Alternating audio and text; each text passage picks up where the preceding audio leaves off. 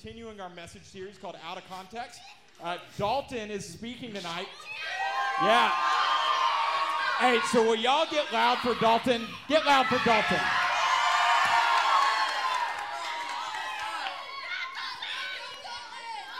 How's it going tonight, midweek? So this is not related to my message at all, but if you like dogs, raise your hand. Oh, dang. Do we have any cat lovers in the room? Dang. Okay. Dang. So, I've got a little story I want to start us off with today.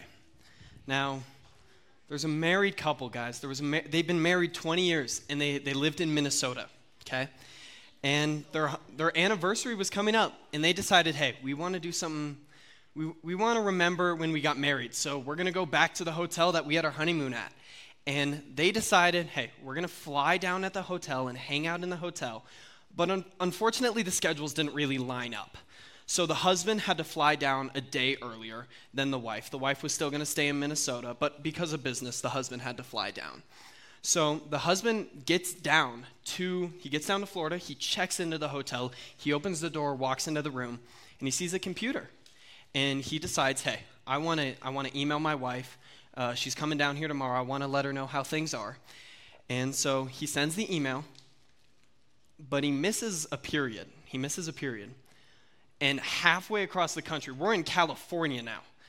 California, this widow, she's recently widowed. Her husband died about 2 days ago. And she opens her email. She screams, and she passes out on the floor. And her son comes running into the room, and her son's like, what's happening?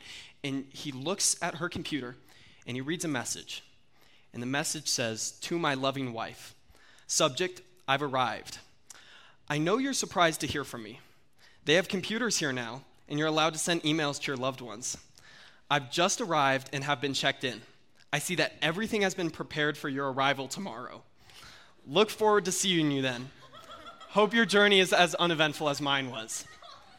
P.S. It's freaking hot down here. So,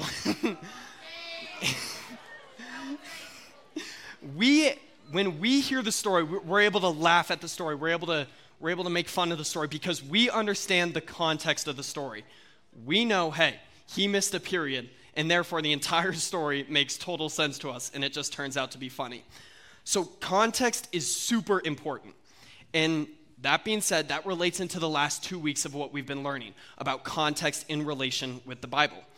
Nathan used a really good example of context when he was talking about his water. He said, hey, if I asked you whether this was half full or half empty, you'd be able to tell me. You could give your own answer. But if I asked you, hey, is this water bottle enough? You would say, what's it enough for? Is it enough to cross the desert? No, it's definitely not. But is it enough to quench my thirst after beating Nathan 5 times in a row in pickleball? Yes it is. So context is key when we're trying to understand something. So now we're going to bring it in relation to the Bible. One thing that I want you all to take away, a big point, if you have a pen in your notebook, I want you to write it down. The Bible was written for us, not to us. And Nathan did a great job explaining this when he talked about Jeremiah 29:11 2 weeks ago. And if you guys were here, Jeremiah 29:11 says, for I know the plans I have for you, declares the Lord. Plans to prosper you and not to harm you. Plans to give you hope in a future. Now, does anyone remember who that was written to? You can shout it out if you remember. If not, that's fine. Israel. It was written to Israel. So, it was not written to me when I'm struggling on my test. We know that God loves us, but that specific portion of Scripture was not written directly to me or to you. It was written to the nation of Israel. And another important thing that we need to realize with Scripture is we can't force our own meaning into Scripture. And what I mean by that is if I read a verse and I'm like, I think it means that, when it does not mean that, that is wrong. A good example of this was last week with Philippians 4:13. And Philippians 4:13, you've probably heard it before, but it says, I can do all things through him who gives me strength. And that him is talking about Christ. But that doesn't mean that I can go walk over to Lucas and bench 1,000 pounds in front of him. That's not how that works. I'm strong, but I'm not that strong. What it's talking about, and Nathan said this amazingly last week, is when we can do all things through him who gives me strength, Paul, the author of that verse, is saying that we can handle all spiritual and all emotional challenges that come at us because of the strength that Christ gives us. So, we can't try and put our own meaning into a verse because we're then twisting the word of God. We're twisting what God says into something that it doesn't actually mean. So context tells us why Scripture was written. I want you guys to write that down. Context tells us why Scripture was written because it gives us the background knowledge and the understanding that we can grow in and really learn what God was trying to articulate through his message. So, before we get into the next verse, I want to pray and kind of open us up. So, would you guys pray with me? Dear Heavenly Father, we thank you so much for this amazing day, Lord. We thank you for the opportunity to be able to come to a building and freely speak about your love for us, Lord, and about your word. God, I thank you for each person in this room, and I thank you for the friends that you've given us here and just the opportunity to be able to learn more about you, but also to have fun, God. And guys, if you want to hear from God tonight, he's always speaking to us, but I want you guys to pray this simple prayer that we pray every time we're here at Journey. And it goes along the lines of, Lord, would you speak to me because I'm listening? And then if you guys would pray for someone next to you, maybe you know them, maybe they're in a neon shirt, maybe you've never met them before. But if you just pray something along the lines of, Lord, would you please speak to this person today and give them the faith and the courage to respond? We pray all these things in the mighty and matchless name of Jesus Christ. Amen. Okie dokie. Let's get into it. The verse that we're talking about today is Romans 8:28. And we're going to read it off, and we're going to give you the verse so you understand what we're talking about here. And Romans 8:28 says, "And we know that for those who love God, all things work together for good, for those who are called according to his purpose." Well, all things work together for good. What does good mean for us? What does good mean for us is the question that we're going to focus on first, because good can mean a lot of different things. So, what does good mean for us? Maybe for you and I, it's listening to our parents 60% of the time. Maybe it's doing good on a test, doing good in school. Once again, maybe it's me beating Nathan in pickleball again because it just happens so many times, unfortunately, for him. Maybe I get a new Lamborghini. Maybe I get rich. Maybe I never struggle again. But we know that's not the case, because when we look at Scripture, Nathan mentioned this verse last week, but John 16:33 says, "I have said these things to you that in me you may have peace. In the world you will have tribulation, but take heart, I have overcome the world." So, Jesus himself is telling us that we are going to struggle because we follow him. So what does good mean then? What if I'm going to struggle in this world? And we know that not every Christian is rich. We know that following Christ doesn't give us all the money in the world to buy stuff. We know that's not the case. So the big question for tonight, to understand what Paul is talking about, is what does Paul mean when he says all things work together for good? I want you guys to write this down because we're going to cover a lot of ground here tonight. And there's going to be some words you guys probably don't know, but we're going to work through a lot because this one verse cannot be explained easily unless you understand a lot of different things about Scripture. And this is a good example of studying your Bible, studying what the Word of God says in order that you're able to understand what God is actually trying to tell each and every one of us. So, if you guys have a Bible with you, does anyone have a Bible with them? Hey, nice. Okay, if you have a Bible with you, I want you to open up to Romans 8:28 through 30. We'll also have it on the screen so you guys can follow along.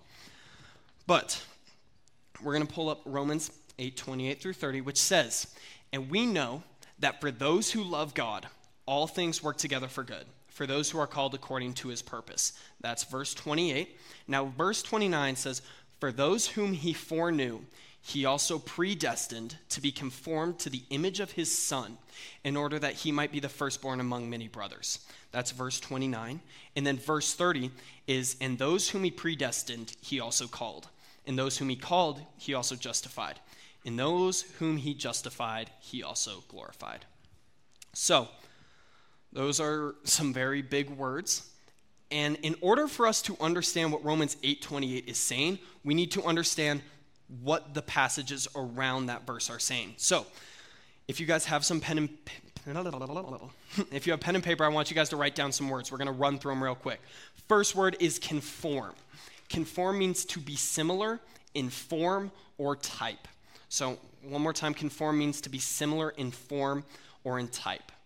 Now I'm going to reread verse 29 with that definition. It says, "For those God foreknew, he also predestined to be similar in form or type to the image of his Son, that he might be the firstborn among many brothers."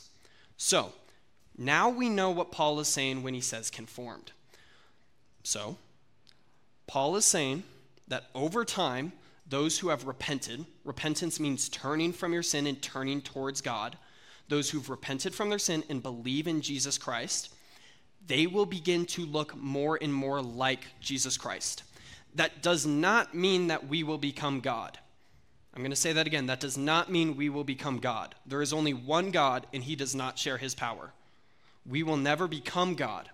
But once we put our faith in Christ, over time, we will begin to look more like Christ in our words and actions. What I mean by that is we will be more patient. We will be more kind. We will be more loving. We will show the attributes, the character of Christ to other people. So that's what Paul's talking about in verse 29. So the next word that we're going to discuss is justification. And this is a big word, but this is an important one. And justification means to be declared righteous. So I'm going to say it again, to be declared righteous. And now, I know righteous is a little confusing. We got to break these words down totally so we understand what they mean. But the definition of righteousness is, in godly righteousness is absolute perfection. So, godly righteousness is absolute perfection. And that is very important. And then the last word that I want us to write down is glorified. And glorified, when it's mentioned in the Bible, means that we will be made absolutely perfect. Right now, we are not perfect. We all have sinned. But those who've repented and believed in Christ, they've trusted in Christ. When Jesus comes back on earth and when we go to heaven, we will be given a perfect body and we will be glorified. All of our sin will disappear and we will be glorified. So those are the words that I really wanted to explain because they really expand upon what Paul is talking about. So now I'm going to reread verse 30 again. And there's going to be one word that really sticks out. So, and those whom he predestined, he also called. Those he called, he also declared righteous. Remember, declaring righteous means to be declared perfect. Those he declared perfect, he also made perfect in the last days. So there is a lot of perfect in there.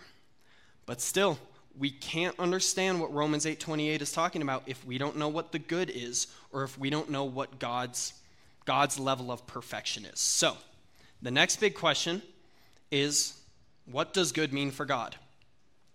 And like we talked about, godly righteousness, good for God is absolute perfection. Absolute perfection. In the first book of the Bible, in Genesis, God creates the entire heavens and the earth. And after he creates a certain aspect, he says, it was good. When he created the water, it was good. When he created the animals, they were good. Everything was perfect when God first made it. And in fact, this is kind of a scary verse, but in Matthew 5, Jesus says that to enter heaven, we have to be perfect. We have to be perfect to enter heaven. That is kind of a problem because I am not perfect, Nathan's not perfect, no one is perfect. And yeah, exactly, no one's perfect. The Bible tells us that everyone has sinned and we've all fallen short of the glory of God.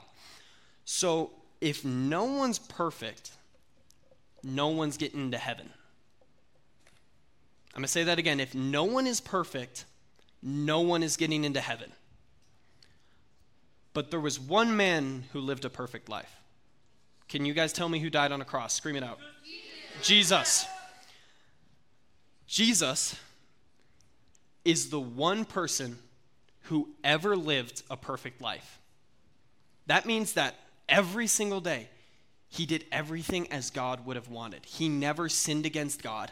He never broke any of the commandments. He lived a perfect life. And Jesus was killed. We know he died on a cross, but that wasn't because of anything Jesus had done. Like I said, Jesus was perfect. That was because of the jealousy and the fear of the people who were ruling the days. Imagine, think about our current president in Congress being mad at someone and afraid of them and killing them even though they did nothing wrong. That's what happened to Jesus. So, how many days did Jesus stay dead? 3, exactly. Now, when Jesus, he died on a cross, he was dead for 3 days, and then he what? He was resurrected. That is not the end of the story. That is something we focus on, and it is amazing. The fact that our God came down to earth as a human, and he literally defeated death is miraculous. But remember, we will not go into heaven unless we are perfect. So where does this story, how do we get into heaven then? What happens? Because without Jesus, the story's over. So when Jesus died on a cross, he took on the punishment that each and every one of us deserved. What I mean by that is whenever we sin, we are breaking God's law. Imagine speeding. You are breaking the government's law. There's a punishment if you get caught speeding. You have to pay a ticket. If you kill someone, there is a punishment. You will spend time in jail. When we break God's law, we will get punished. But Jesus loved me so much. He loved you so much. He loved everyone in this world so much that the King of the universe came down from heaven, took off glory, took off honor, and died on a cross, took the punishment that we deserved. He took the punishment for our sin on the cross in order that we could be declared righteous. One of the most beautiful verses in the entire Bible, and this is one of my favorite verses, is 2 Corinthians 5:21. And it says, "For our sake he made him to be sin, who knew no sin, so that in him we might become the righteousness of God." What that means is, I'll kind of break it down because it's a little confusing, but for our sake, because Jesus loved us, he made Jesus to be sin, to take on our sin, our punishment, who knew no sin. Jesus had never sinned, but he took on our punishment so that in him, those who believe in Jesus, we might become the righteousness of God. When we repent and believe in Jesus and we trust in him, Jesus' perfect life becomes imputed on us. And what I mean by imputed is Jesus gives us his perfect life. That is great news because that means when the Father looks at us, he doesn't see you for your sin. He doesn't see you for your sin. He doesn't see you for your sin. He sees Jesus' perfect life. He sees Jesus' perfect life. Again, he sees the perfect life of Jesus Christ. That is how we are declared righteous. That is how we enter heaven. Not because of anything we have done, but all because of the work of Jesus Christ. And that is because of his love for each and every one of you. It wasn't because, hey, I did a good job, I walked my dog today, or I helped my friend out. Yeah, those are nice things. Thank you. Those are nice things. But guess what? I'm not perfect. But Jesus came down and died because he loved each and every one of us. It was out of love. Nothing we did, but out of love for us. So, I'm going to repeat it again. We are declared righteous through the perfect life of Jesus, not because of anything we have done. And we are made perfect through Christ, not ourselves. I'm touching on this so much because I want you guys to remember, nothing we can do can get us into heaven. Nothing we can do can make the Father look at us and see perfection, because we all mess up. But the one person who didn't mess up loved us so much that he died for us. And now when the Father looks at us, he sees the perfect life of Jesus. So, we've focused on a lot of words. We've touched on how we are justified. Now we're going to focus on what does good mean in Romans 8:28. We're going to bring it back to the verse that's taken out of context. Good does not mean that I'm going to leave here driving a Lamborghini. That is not good. Good does not mean that I'm never going to get sick again. That is not what Paul is talking about. Guys, the good is becoming more like Jesus Christ. It talks about that in verse 29. We will be conformed into the image of Jesus Christ. Over time, we are going to look more and more like our Savior in words and actions. If you guys have heard of the fruit of the Spirit, we will begin to exhibit those qualities more and more. So that's the first good Paul is talking about. But there's a second good. And that second good is focused on in verse 30. And that good is that we are promised eternal life. I want you to raise your hand if you've heard of John 3:16 before. Yep, hey, it's a pretty common verse, but it's become so common that it's easy to overlook. God so loved the world that he gave his only Son, that whoever believes in him should not perish but have eternal life. When we believe in God, we are promised eternal life. In verse 30, it talks about those whom he called, he also justified. He made perfect. In those whom he justified, he also glorified. If you have been saved, guess what? You're always saved. Nothing you can do can separate you from the love of Jesus Christ. Nothing. Even when you feel like you've walked so far from God, even when you feel like you've done the unspeakable, God is still with you. He promised you that the moment that you turned from all your evil ways and you turn to him, you will spend the rest of eternity with him. That does not just mean in heaven. That means now. The moment you accept Christ, God himself, the Holy Spirit, comes to live with you. No matter what you're going through, you are spending eternity with God, and he is able to help you. Let's bring it back to last week. We can do all things through Christ who gives us strength. The Holy Spirit gives us strength, and he will never leave us. Even in the darkest of nights, nothing can separate you from the love of God. So maybe tonight you're listening to me talk and you're thinking, hey, the good that I need is I want to receive this relationship with Jesus. Maybe you're sitting there and you're thinking to yourself, you know what, I'm in. I'm going to turn from my sin and I'm going to look to the God who loved me enough to die for me. And if that's you, that is amazing. I want to say that is so powerful. Praise the Lord. I want to encourage you guys, talk to Nathan, talk to me, talk to Nicole, talk to any of your small group leaders.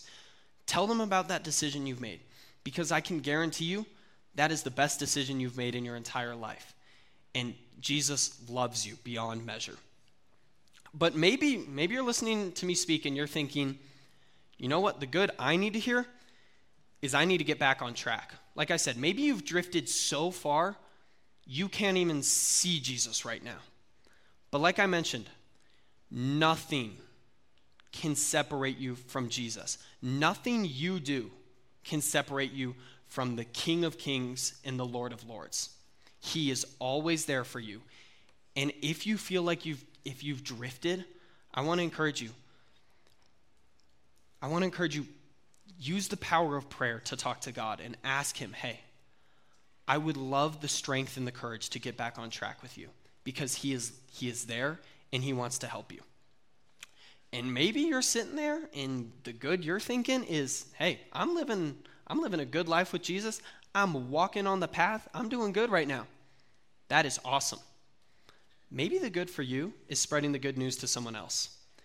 Because like I said, this is the best news ever. Without Christ, God looks at us and he judges us based on the works that we've done. That is not good because we have all sinned. So maybe the good for you is sharing the good news with other people and introducing them to the love of Jesus Christ. Let's pray. Dear Heavenly Father, we thank you so much for this amazing day, Lord. We thank you for things that we seem to forget, Lord. We thank you for our vision. We thank you for our ability to breathe and the ability to walk, God. Those are things we so often overlook. But Lord, I thank you for the promise that you've made to those of us who believe in you, Lord. The promise that you will never leave or forsake us. God, nothing can separate us from you. And that is so powerful, and that is so undeserving, Lord. And we thank you for the love that you have, that you've given to us, that you sent your Son on a cross to die for us. That even though we've sinned against you and we have broken your commandments, Lord, you still loved us enough to want a relationship with us. And you sent your Son to die in order that we can have a restored relationship with you. God, I thank you for the opportunity to be up here to speak. And I pray that as we go into small groups, Lord, that you help give us a boldness and courage to ask questions and to help understand you more, Lord. And I pray that you grow these friendships, this community. And Lord, I pray that you give us wisdom and discernment as we enter into the normal life, and that you give us a courage to spread the good news of your gospel. We pray all this in the name of Jesus Christ. Amen.